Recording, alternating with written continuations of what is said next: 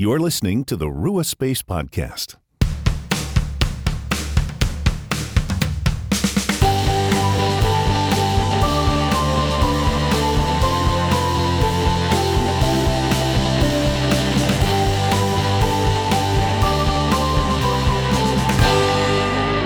Hello friends, welcome to a new episode of the Rua Space Podcast. I'm Phil. And I'm Erin, and we are glad to have you here with us today. And today's episode is the second in our series about how to study the Bible, because of course, Bible study is a spiritual discipline, and it's one that can bring us closer to God, closer to the Holy Spirit.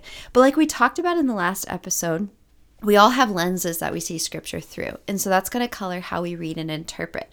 So the second thing that we need to be aware of before we get into more of the technical nitty gritty things. Gematria, numerology, context, some really fun stuff. I mean, basically the stuff that I'm really excited about. There's another foundational piece, which is that we need to be able to understand not just what colors our understanding of scripture, but what questions we're asking of the Bible, because that can influence what we are able to receive from God through the Holy Word. And Phil, you have a story from your time in Israel that's about just that, right? I do, yeah. You know, we were studying with a rabbi, and we were looking at the story of Abraham and Isaac. And what's fascinating about the Jewish tradition is they have not just the written Torah, which is what we would call like the Old Testament, but they have the oral Torah, which is another set of documents that was passed down orally and then written down that has sort of the same standard as scripture. Some believe that the oral Torah actually goes all the way back to Moses and was passed down to Joshua and on through. So they have these other texts that are sort of like commentaries, how to live it out. They fill in some of the gaps in scripture to help you understand what was happening at other times. So there's this wealth of tradition and literature out there. And so one day we were studying the story of Isaac and Abraham, one of the most important foundational stories in scripture, in the history of the Jewish people. And we're looking at the fact that the passage says, after this or after these things, Abraham did what God had commanded. And there's a question then of, well, after what things? Because the text doesn't seem to make it absolutely clear what was being talked about there.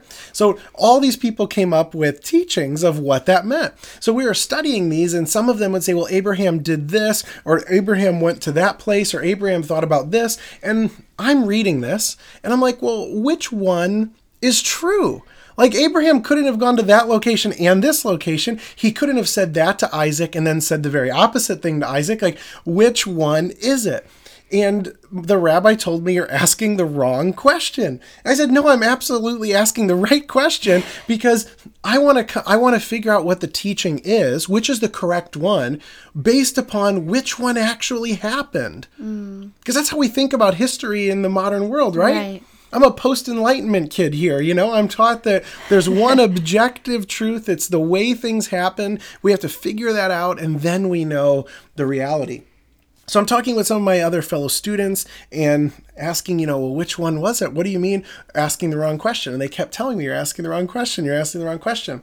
And it finally came about through reflection and talking with people and probably some prayer that I was asking the wrong question. See, for them, they weren't saying, which one did Abraham literally do? What they were saying was, each of these stories helps us better understand some aspect of the biblical story, how God was acting, what God was asking them to do, who these people are, in a different way. And the teachings were all true, whether or not the event happened exactly as it was being said to have happened. So they were coming to these stories and saying, we are not approaching them from a 21st century Enlightenment scientific perspective to say, let's historically figure out what happened. They're coming to the story to say, what does this story tell us about God? What does this story tell us about ourselves? What does it tell us about our relationship with God and others? How do we live out the command to love God and love others? That is the question that they are asking of the text.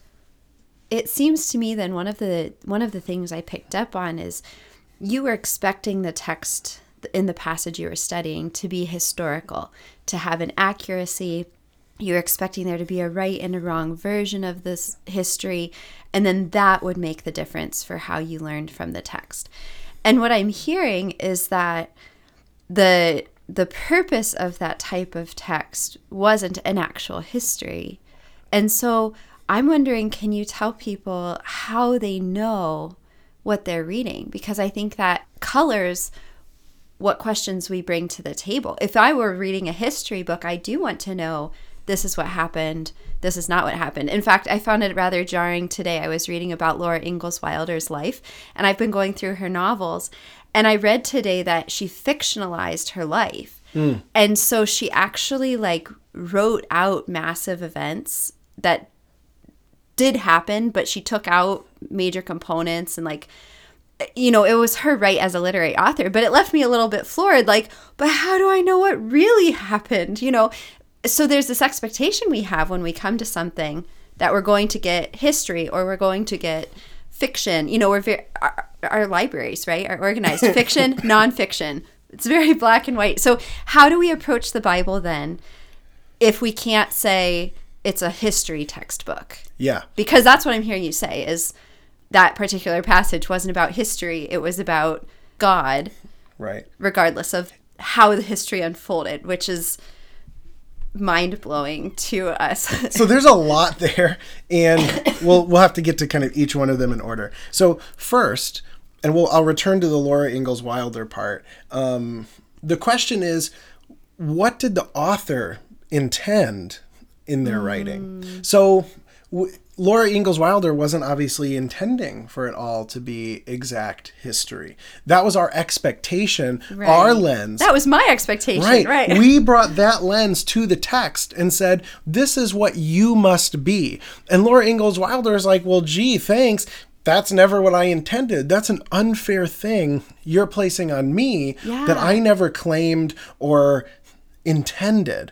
Yeah. And so we have to ask the Bible, and we'll get into literary context later, but what type of literature is this?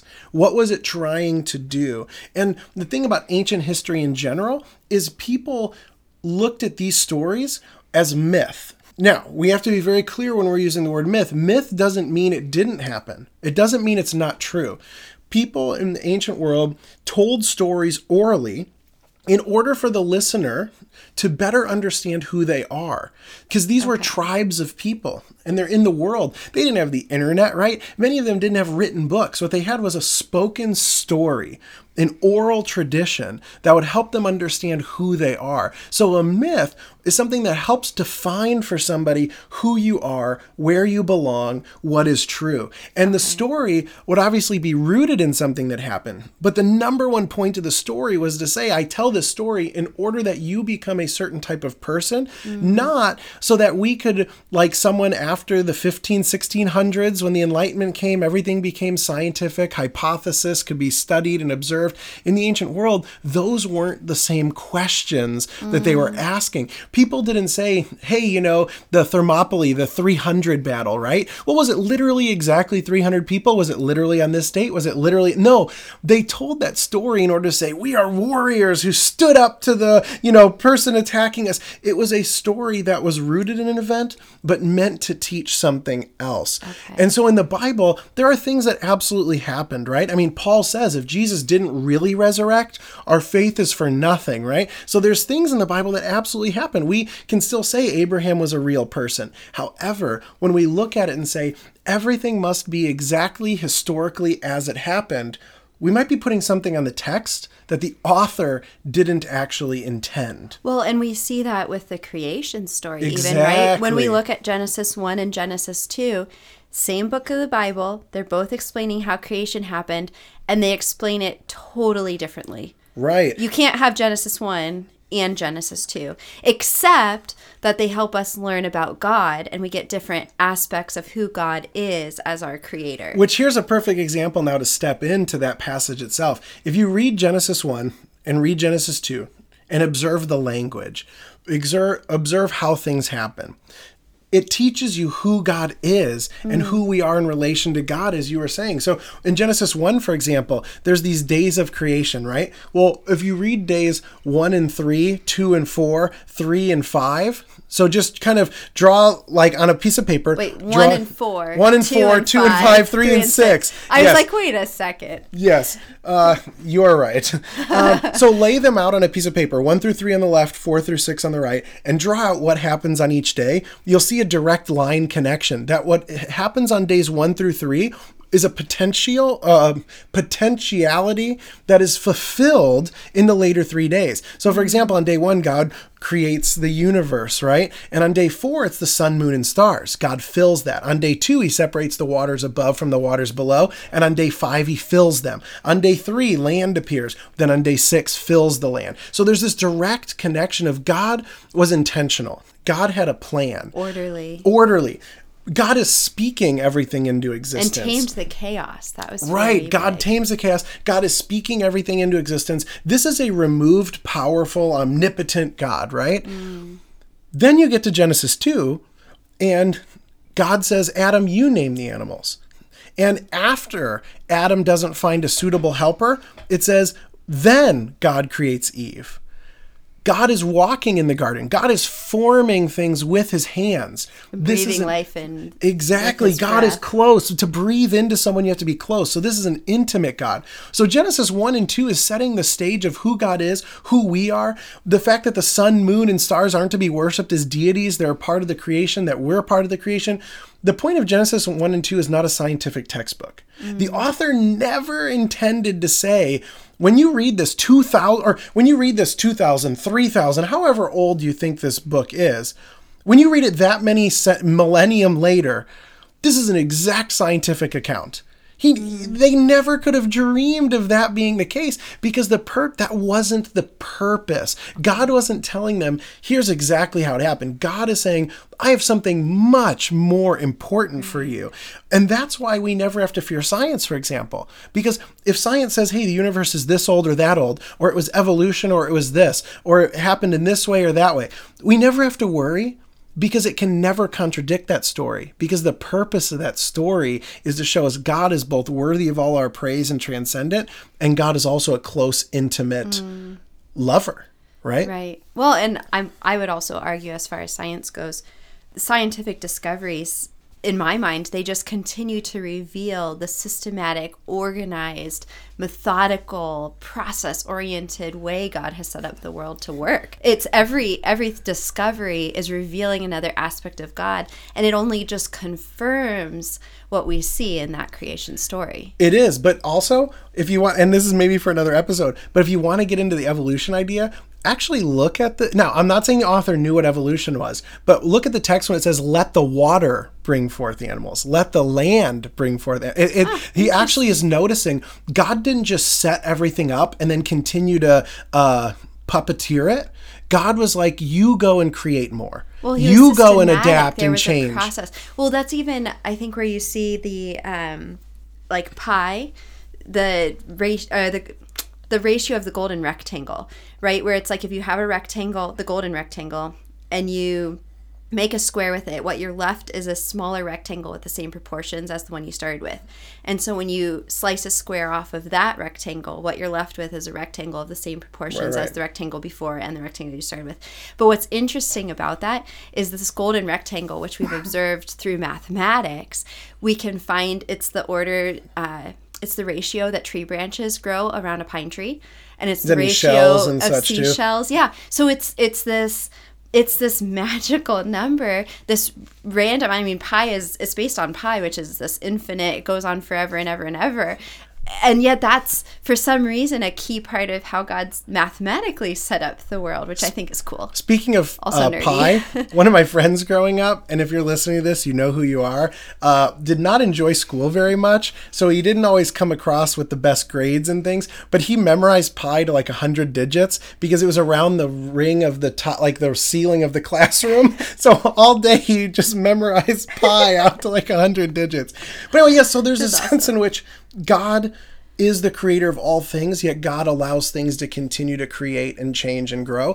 That's Genesis 1 and 2, right? But when we come with it or come at it in a way of, well, I want you to be this type of literature, we're asking the wrong question of the text. Okay. So you could even go so far to say, take the book of Jonah. Did Jonah literally happen, or is it a parable? Well, there's ways to view it from both. There's questions that both sides need to wrestle with, whether they believe it literally happened or didn't literally happen. But my question would be, does it change the purpose of Jonah if it happened or didn't happen? Whichever side you fall on, we spend countless hours arguing about this type of thing. And the author is like, you're missing the fact that this is about loving our enemies, God's forgiveness, running in the opposite direction, yet God pursuing us and loving us, about the reversal of roles where the people who don't know God are acting as if they do, and the people who do know God are acting as if they don't. I mean, the author is like, you're spending all this time, and the author's like, that is not what the book is for. Right. And so we have to sort of come to the Bible and say, what are helpful questions to ask? And I love it because now wherever you fall on the Rob Bell spectrum, of course there's things I agree with him and disagree with him on, but he wrote this really interesting book called What is the Bible? And again, wherever you find yourself on this book, he has some fascinating things at the end. He says some really good questions to ask are, why did God say this? Why did people find it important to tell this story? What was it that moved them to record these words? What was happening in the world at that time? Like questions that get us to say, look, the Bible is a history of people's interactions with God passed down so that we could live in our relationship with God as God intended. So the question is, what was it about this event? Because, right, you even look at the Gospels and they'll say things like, there's other things we could have talked about. Well, why did you choose these ones and not those ones? Or even, there's all these times it's like, well, this prophet... Or when there's accounts in the Gospels that differ. Numbers of angels attending and... So there's all these things, and we can get bogged down and get into the weeds with it, or we can say, why did the author tell it in this way? Why was this so important? That, literally, if you're talking about the history of the world, and we just have this short... the Bible seems long.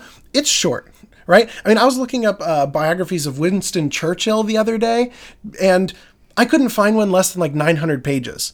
Well, the Bible's barely longer than that. That's the record of one man's life. This is the record of God with humanity. So there's been so much that's left out. So anything that's in there, the good question is, what does this show us about God and ourselves? How does this help us better love God and love others? How does this help us live into who we are meant to be?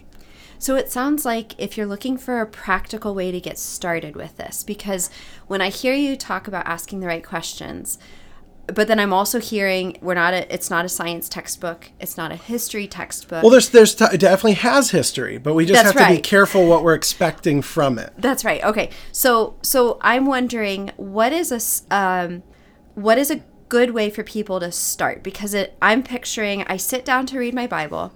And now I'm aware, okay, now I've got my own lens that I'm bringing. I'm seeing things from my own perspective. So I need to know my story. And now I know, okay, I need to know the Bible story. Like, let's say I turn to the book of Ruth.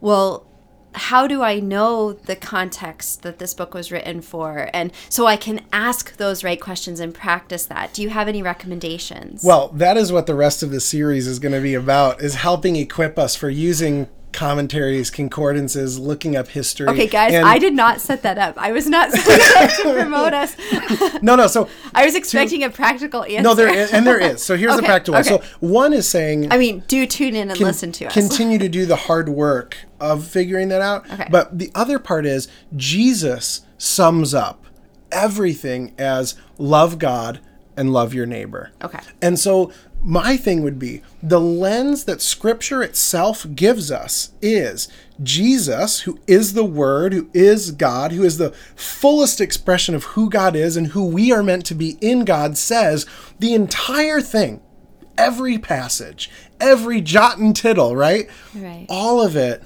is helping us better understand how to love God and how to love others. Okay. And so you also have a passage, for example, like So that almost sounds like, sorry to interrupt you, but that almost sounds like two good questions. That would be a solid place to start. Yes. Is when you're reading a passage, how does this teach me to love God? And how does this teach me to love others? Right. And those two questions at least you're starting in a solid spot. Right. Okay, And that very links cool. that links to 2 Timothy 3:16, which we all know, right? Which in and of itself we have to talk about, because I don't when know. this I'm not good at memorizing passages with the scripture. well, it says all scripture is breathed out by God yep, and I know this profitable one. for teaching, for reproof, correction, training in righteousness, that the man of God, I would say the person of God, may be complete, equipped for every good work. Now, the tricky thing about that is when Timothy wrote this, when Paul wrote this, I don't think he knew that this book in and of itself was going to be considered scripture. So we it was a letter. Right. But we trust that the Spirit knew what the Spirit was doing when guiding Paul in this way. But right there again, it's saying it is meant to equip us to be complete in God, which is loving God and loving others. So always ask yourself, how does this help me love God? And it may love God and love others. It may not be obvious right away. You could look at something like the genealogies and say, well, how does this help me love God and love others? Well, actually, look at the names in the genealogies. Oh, like Jesus's genealogy. Yeah, the number of people in there who were kind of messed up people. Right. I love that Rahab is in the line of Jesus's lineage. So there are infinite creative ways to understand how every passage does. But that, brothers and sisters, is know your story and understand the story of the Bible is meant to help you love God and love others.